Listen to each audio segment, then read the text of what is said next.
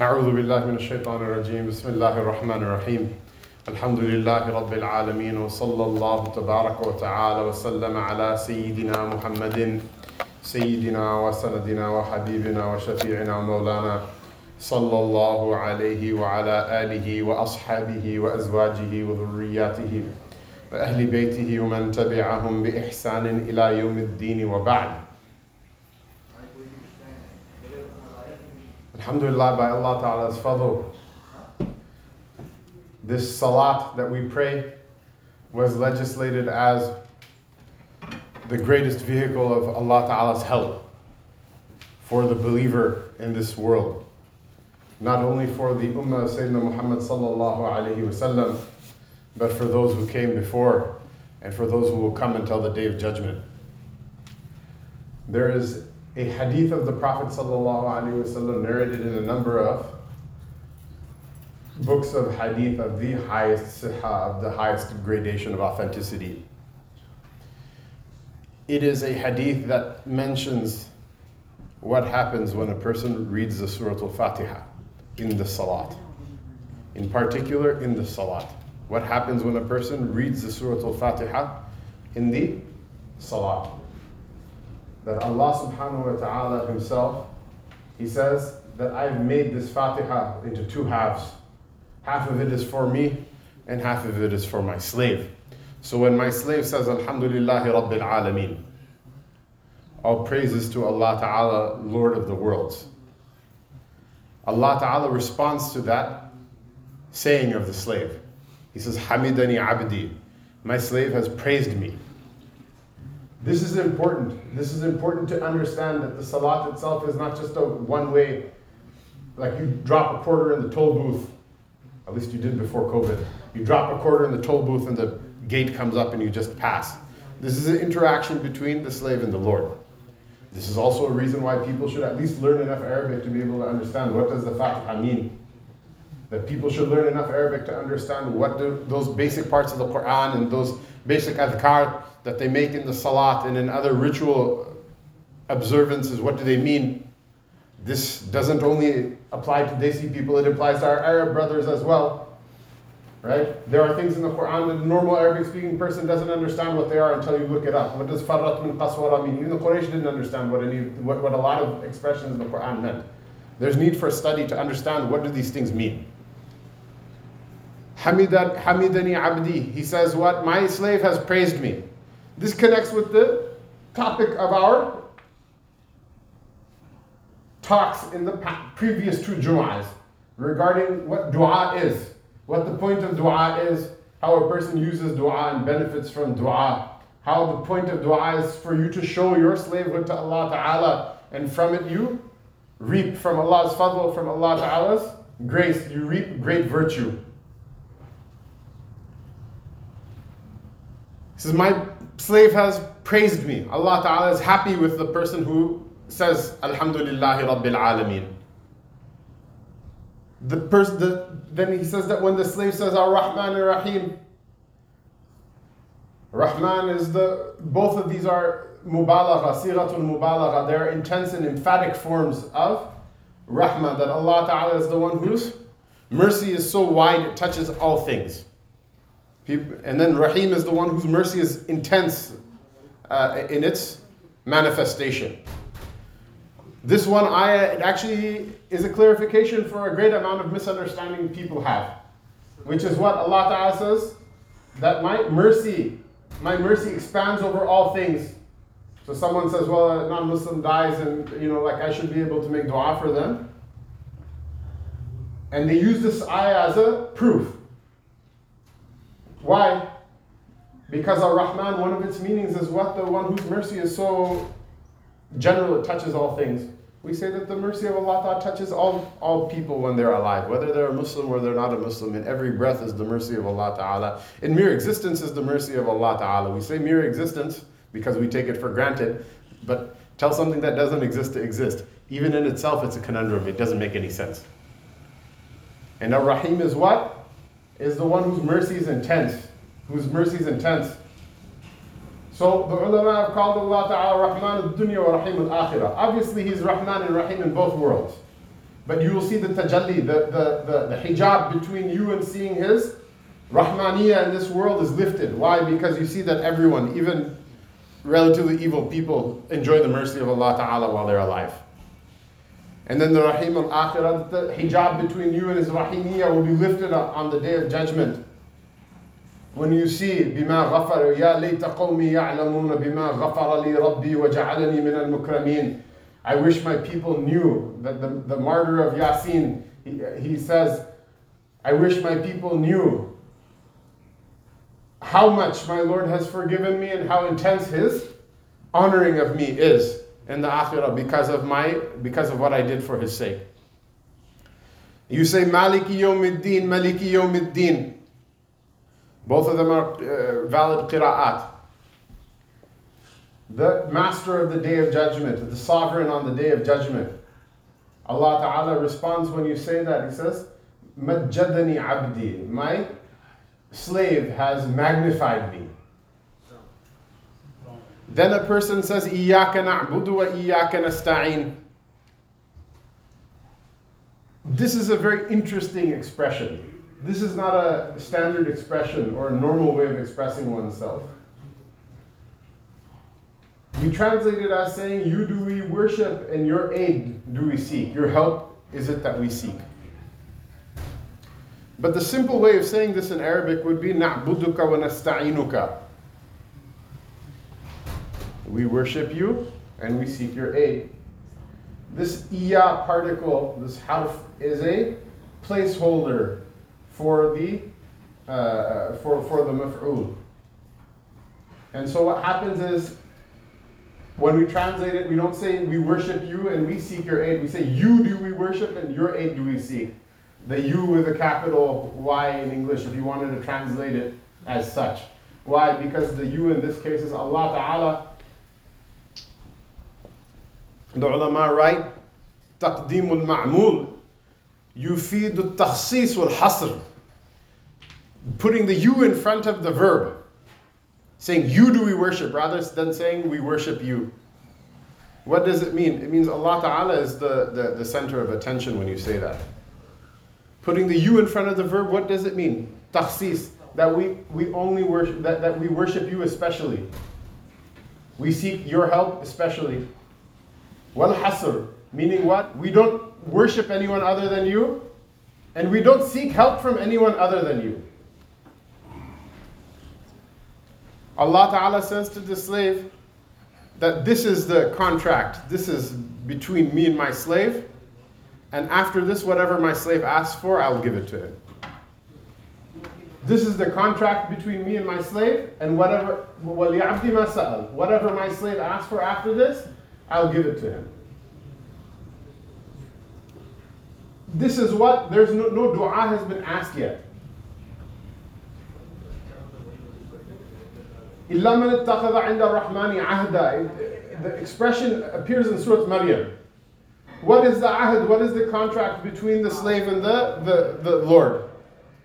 Allah Ta'ala says that a person will not be benefited from anyone's shafa'ah, from anyone's intercession. They're not going to be benefited by anyone or anything except for on the Day of Judgment, except for the one who took an ahd, who took a covenant with the Lord. The one who has a contract with the Lord, who has an agreement with the Lord. With Ar-Rahman, Jalla wa Ala, the one whose ni'mah and whose blessings touch and color all things in this life. Look, what does Sayyidina Abdullah bin Abbas radiallahu ta'ala anhu say about this ahad? What is this ahad? This ahad is La ilaha illallah. This ahad is La ilaha illallah.